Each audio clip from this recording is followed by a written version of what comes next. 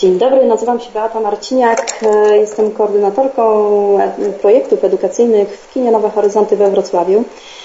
Kino Nowe Horyzonty to największy 9-salowy art house w Polsce, w którym oglądać można kino artystyczne, autorskie, jak również wartościowe kino środka. W programie kina znajdują się też liczne projekty edukacji filmowej dla młodych widzów, jak również cykl transmisji oper z legendarnej Metropolitan Opera, przeglądy, festiwale, filmowe spotkania dla dzieci i seniorów, ale także transmisje wystaw i koncertów.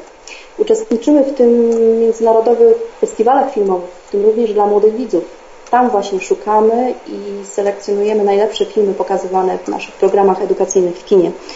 Realizujemy obecnie kampanię społeczną Dzieciaki na Horyzoncie, w ramach której promujemy i wspieramy także produkcję filmów dla najmłodszych.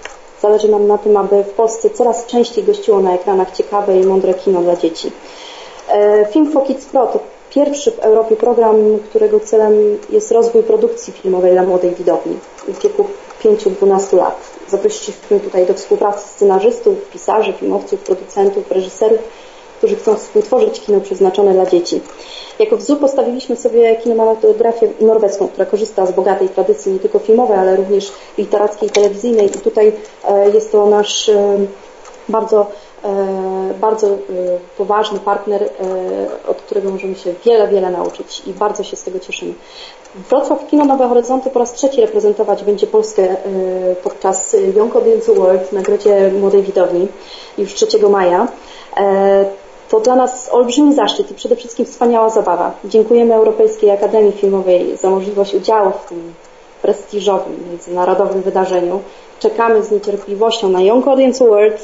Trzymamy kciuki i pozdrawiamy wszystkich uczestników z całej Europy.